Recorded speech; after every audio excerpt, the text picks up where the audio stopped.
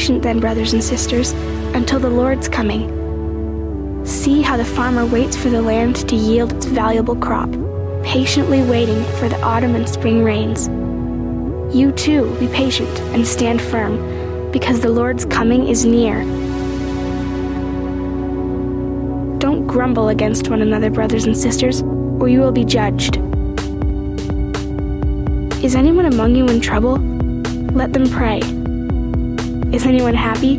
Let them sing songs of praise.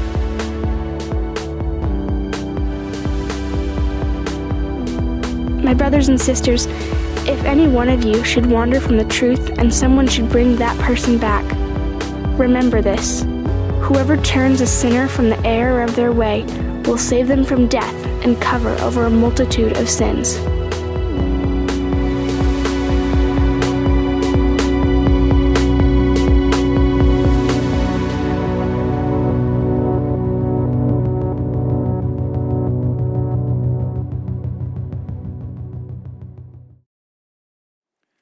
Is anyone among you in trouble? Let them pray. Is anyone happy? Let them sing songs of praise. Is anyone among you sick? Let them call the elders of the church to pray over them and anoint them with oil in the name of the Lord. And the prayer offered in faith will make the sick person well. The Lord will raise them up. If they have sinned, they will be forgiven. Therefore, confess your sins to each other and pray for each other so that you may be healed. The prayer of a righteous person is powerful and effective. Elijah was a human being, even as we are. He prayed earnestly that it would not rain, and it did not rain on the land for 3.5 years. Again he prayed, and the heavens gave rain, and the earth produced its crops. My brothers and sisters, if one of you should wander from the truth, and someone should bring that person back, remember this: whoever turns a sinner from the error of their way will save them from death and cover over a multitude of sins. That's how James ends his letter. And I am so grateful. I didn't say this in the last service, but I want to say I'm so grateful, Bob, that we got to teach this. It was a real privilege to be able to teach this starting out this new year. And I am so grateful for the words of James, the brother of Jesus. And he finishes on a high note. He finishes with an exclamation point. And I think it is highly applicable to the world today. Just this week, I got a text message from someone who said to me, hey, my father has been in an accident and he ended up in the ICU. Will you please pray for him? Not long after that, the next day, I got a text message from a buddy who was trying to make a large decision that would impact his job and his family and require a relocation to another state. And he said, will you pray for me? The next day, I engaged with someone who was on their way over to visit a coworker whose 21-year-old daughter had just committed suicide. And he said, will you please pray for me? And I wish I could say that that's just an abnormality, that's a different kind of a week for me than usual, but can I be honest with you? There's been more of those kind of weeks than normal lately. And I don't know about you, but I know about me, and I am fragile right now. Like, I'd love to get up here at the end of this James series and be like, yes, James, you got me. I'm strong. I'm courageous. I'm like Joshua now. And I'm just telling you, I'm fragile. I'm a little fragile, okay? And here's the thing. I think you're fragile too. I think this year has been frustrating. It has been difficult. We are seeing people crack. We're seeing relationships crack. We're seeing things break apart and fracture in the world around us. And I think it's because we're fragile. Our bodies are fragile. If one cell in your body decides to turn on you this week, it can destroy your entire body. Those of us who are in business, you know, you are one bad business decision away from your financial picture looking very, very differently this week. In your relationships with each other, you know that many of them, they stand on this ledge and they could go this way or that way any minute, any day. All aspects of our life, especially right now, seem to be fragile. So what do? Well, we need to look at James. And we need to look at his final words and remember that he is speaking to a church that is being persecuted. He is speaking to a church that has been scattered, that has been hidden in their homes, afraid of going outside, right? We are talking to a James who knows what it's like to be in an incredibly tense situation in culture and in the world in that day. We are talking to a James who knows what it's like to talk to Christians who are struggling as well. And in his last stanza of this letter, in his crescendo, he wants to remind us of one thing this morning. And it is this: a faith that works is prayerful. A faith that works is prayerful. James could have ended it any way he wanted to, but he ended in prayer. And that's what I want to talk about this morning is how full of prayer is your life? Is prayer just a passing thought? Is prayer that thing you do when things get hard? Is prayer that thing that you rarely ever have time for? Or is your faith full of prayer? Because I think James wants our lives, our faith to be brimming with prayer. Ongoing prayer in lots of circumstances, in lots of different ways. I think he wants us to live in prayerful ways because prayer is powerful and it's effective. It's powerful and it's effective. It's powerful. Think about this for a minute. Don't you have moments in life where you love someone, but you can't give them everything that they need and you feel powerless? Aren't there these moments when life is too big for you, too big for your loved ones, and you feel absolutely powerless? Well, that should drive you to prayer. That should drive you to the one thing that can be powerful in the midst of powerless situations. I read an author once who said, if you love someone, if you really love someone, you will want more for them than you can give them, and that should always lead you to prayer. It should lead you to prayer because prayer is full of power. It's full of power and it's effective. It's effective. If you're wondering if it's effective or effective, don't know. I have no idea. I haven't figured it out yet. I'm just gonna, maybe in my next 40 years, I'll figure that out. I use the word, pro tip, impactful. That's what I do, okay? So if you're like, is it effective or effective? Nope, got a lot of impact, okay? So that's what I'm going with. All right. No. Prayer is effective. It is. It makes a tangible difference. That's a good way of saying it. It makes a tangible difference. Prayer makes an impact in people's lives. It changes things. It helps things. It does something real in people's lives. It's powerful and it's effective.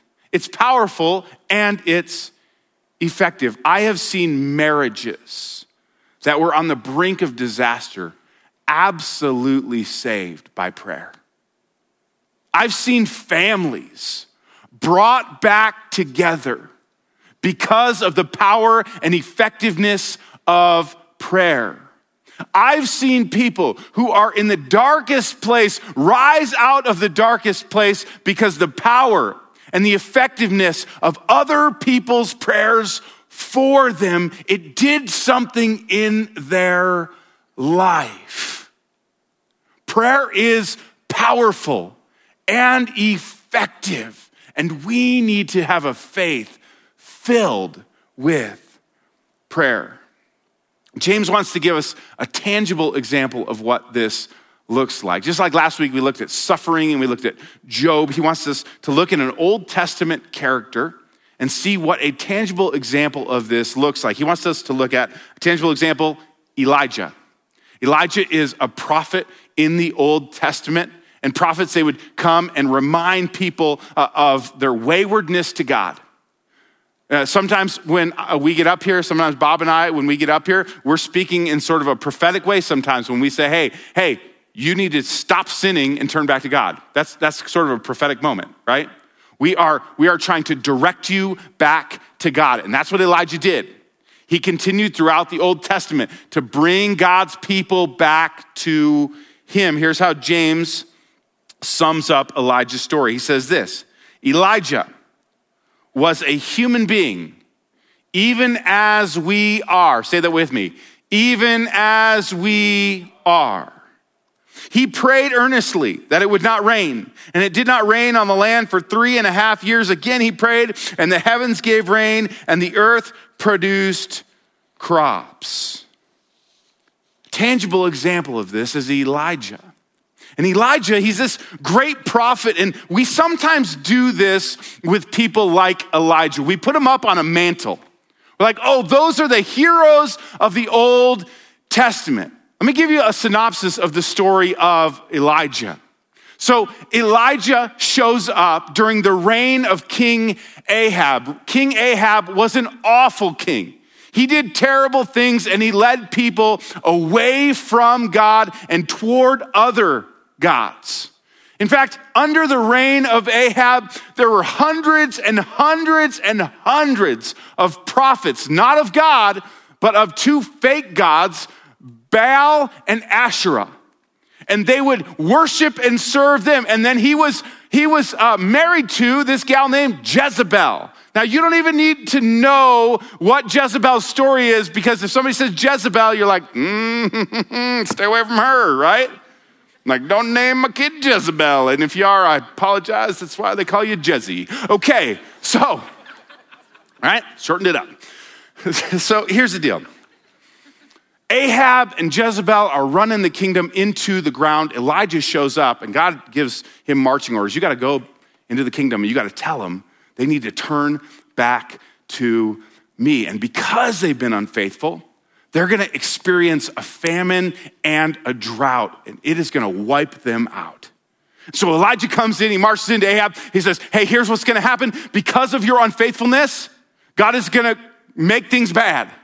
He's going to allow drought and famine here, and there will not be rain in the land. And I'm going to pray for it, my friend. I'm going to pray for it, and it's not going to happen, because I believe that prayer is powerful and effective. And so it doesn't rain. And Ahab is not real happy about this. Jezebel's not real happy about this. And so they actually are kind of thinking about, oh, how can we get rid of this Elijah character? And Elijah's like, I got to get out of here. And he runs to the mountains. Amazing story of God's providence. He actually gets fed by ravens and then ends up in a widow's home where she feeds him and takes care of him, and God provides for him. After a few years, he comes back to the kingdom. And he says, okay, do you understand the point?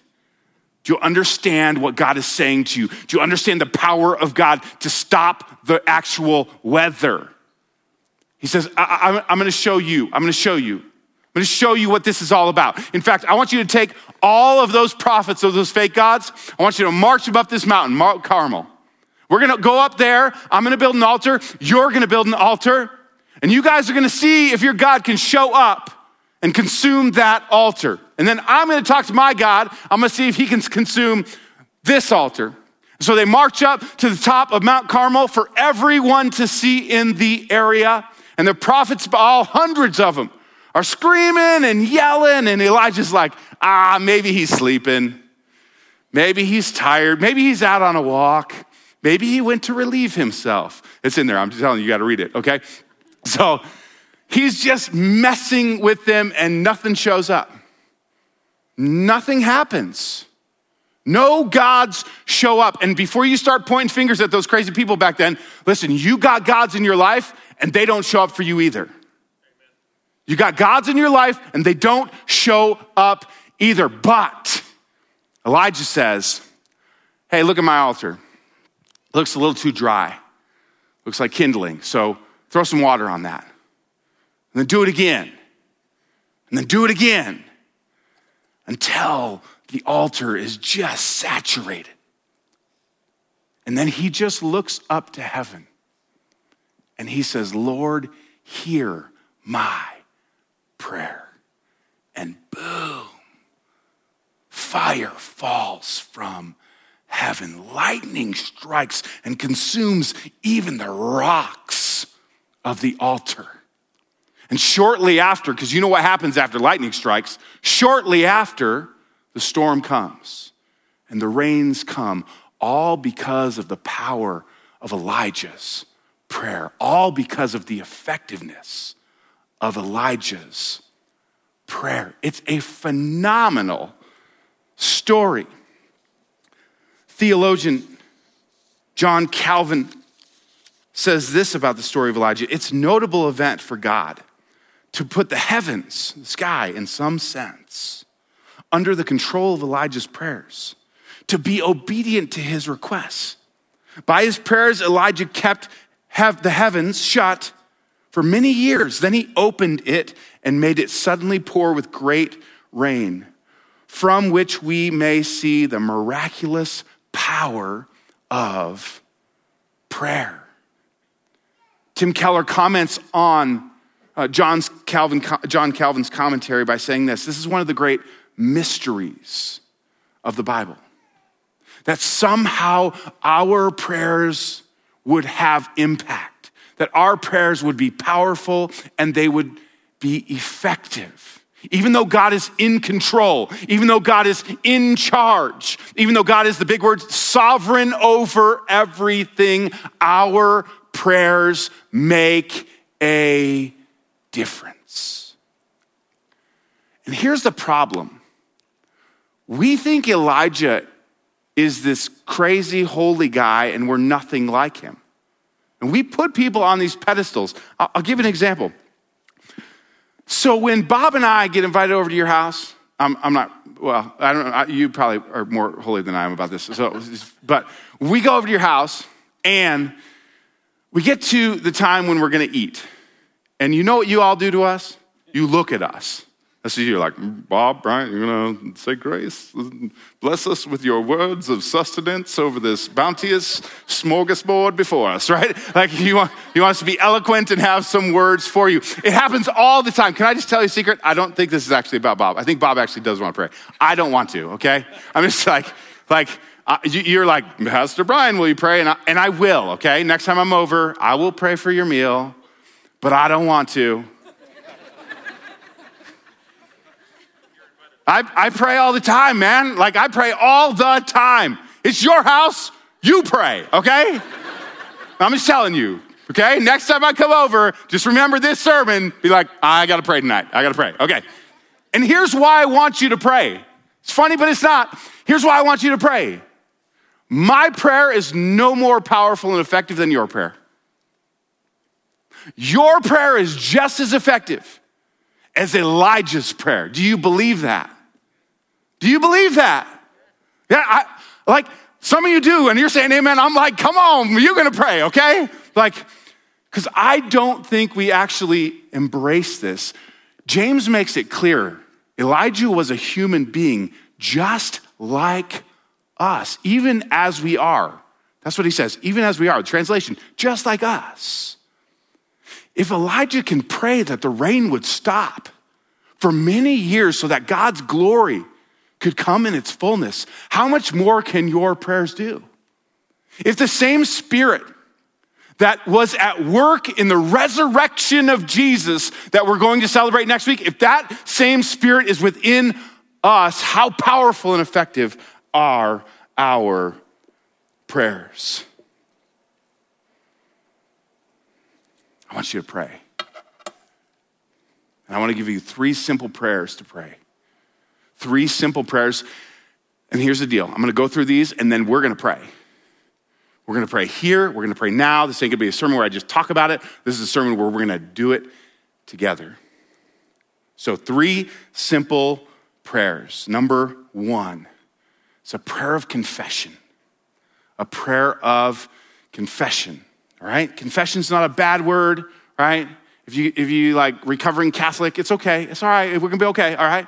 Like, and if you're not, you don't even know what confession is, that's okay. Here's what it is. Confession is simply asking God to forgive you, to admit to God that you have a problem. Here's what James says, verse 16. Therefore, confess your sins to each other and pray for each other so that you may be healed. It's a great way to start.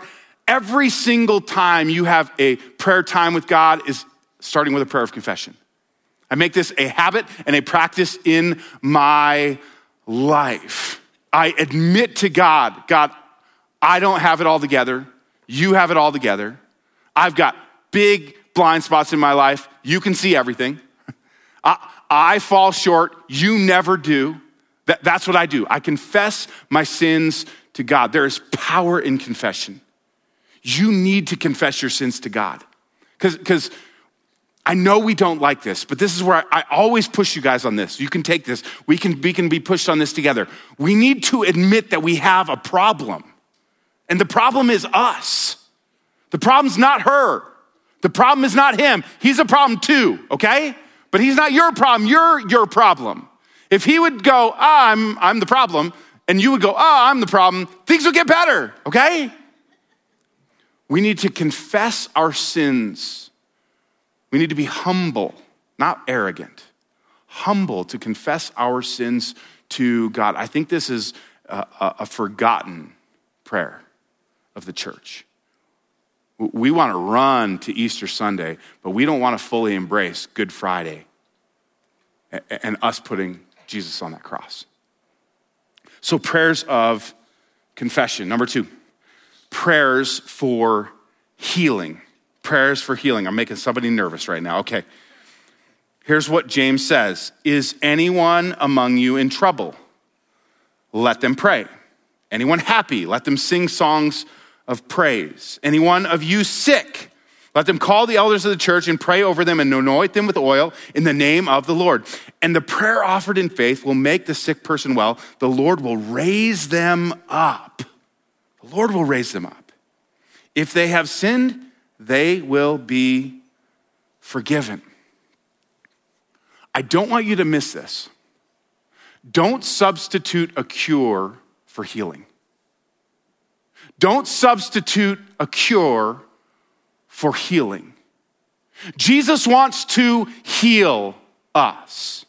There is no doubt about that, but oftentimes we just want what we think Jesus should do.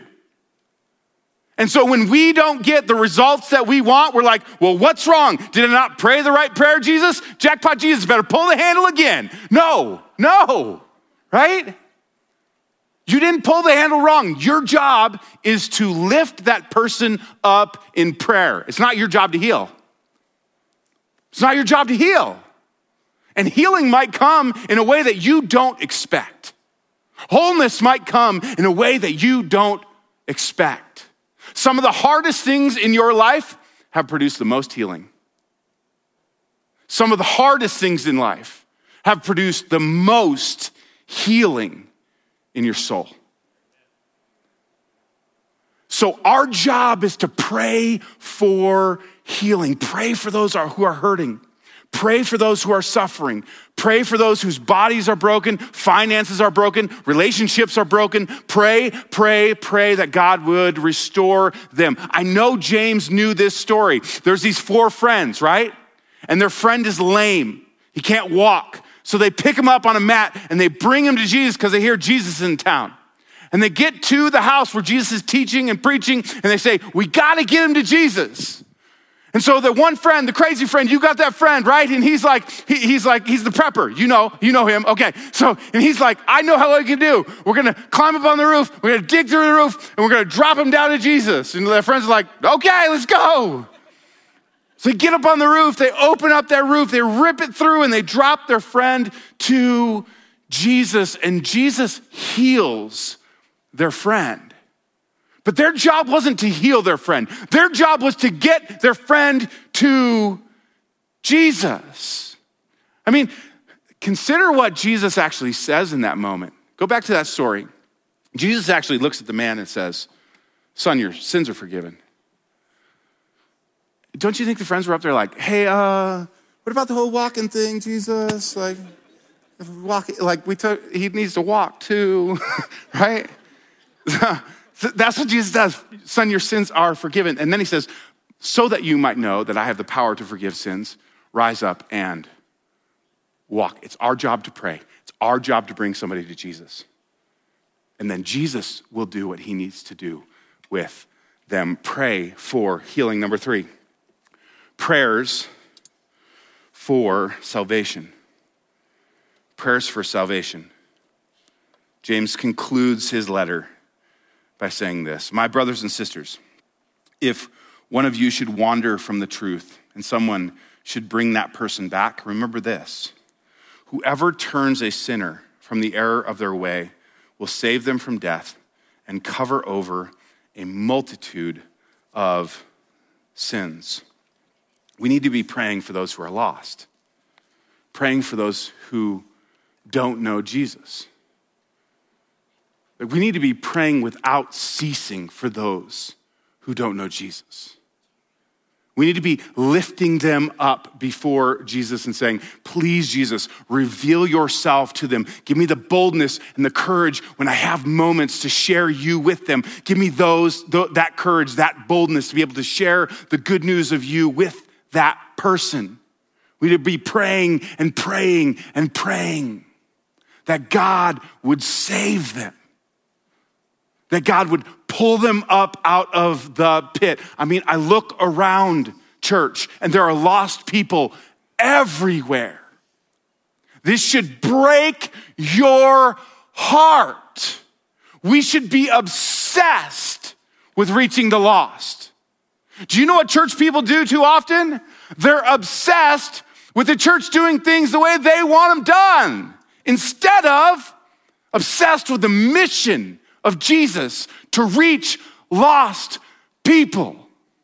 Listen, I'll be honest with you. Sometimes we do things, like sometimes I put a wig on and very tight pants so I can reach, yes, not for you though, so we can reach lost people with fun. So we can say, hey, consider Jesus. He might not be who you expect him to be. We want to reveal Jesus. We want to proclaim Jesus. We want to lift up Jesus. We want to save every single one. Every single one. Every single one in your neighborhood who doesn't know Jesus, Jesus wants to save. Everyone in your family that doesn't know Jesus, Jesus wants to save. Everyone in the state of Montana, Jesus wants to save. Everyone in the United States and in the world, Jesus wants them. He wants them. And we get to participate with him in that by lifting them up and praying for salvation. So, enough talk. Let's pray. Let's pray. Here's what we're going to do. For those of you who are getting nervous at the moment, okay. We're going to go through these 3 prayers together. So we're going to have a time of silent confession. Maybe you grew up in the church, it's like old school, you like this, okay?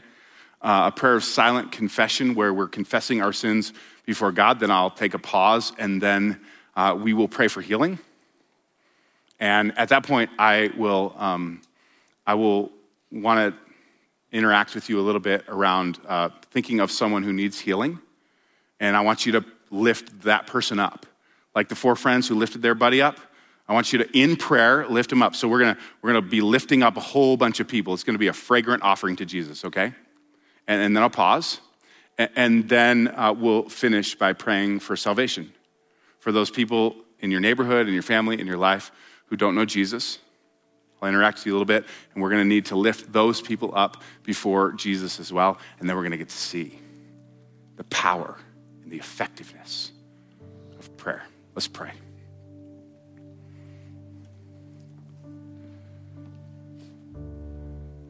Jesus, we confess our sins to you. We admit to you we're wrong and you're right. We are weak and you are strong. We are sinners in need of a Savior. Jesus, in our heart right now, in the echo of our heart, we confess our sins to you. We confess our pride.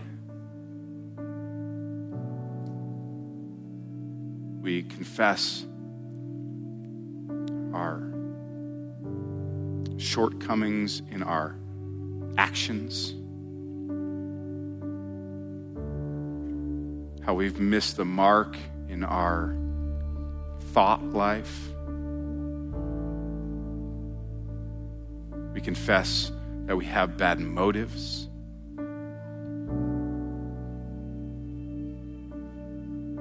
We confess to you that we need you, Jesus.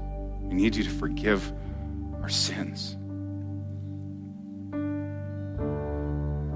Against you and you alone, God, have I sinned. Wash me and make me whiter than snow. Create in me a clean heart, oh God, and renew a right spirit within me.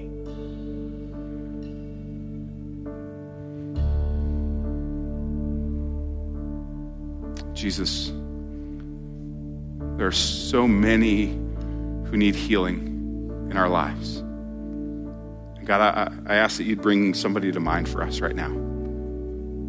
Somebody who needs healing physically, spiritually, emotionally, relationally. Somebody who needs wholeness, God, and we can't fix it for them. So God, we want to lift those people up to you. If you have somebody in mind, I want you to just quietly raise your hand real high. If you're online, there's a button for you to raise your hand as well. Raise that person up. Raise that hand up and let's pray for those people. Jesus, heal them. Every hand got to represent somebody. Somebody that you've died for. Somebody that you rose for. Somebody that you want to be whole again. So God, I pray for healing in the name of Jesus. That you would restore relationships, heal bodies. God, your will be done on earth as it is in heaven. Give us healing, oh God. Only you are able.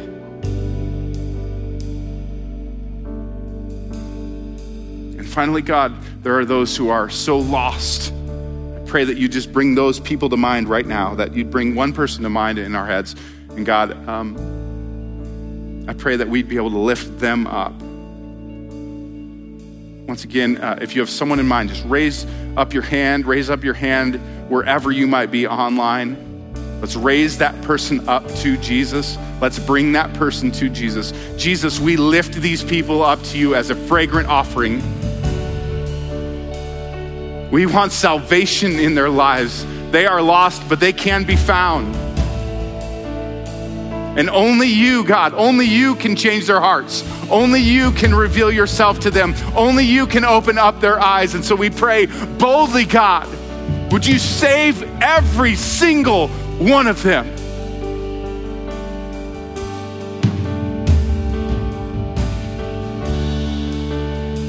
We love you, Jesus.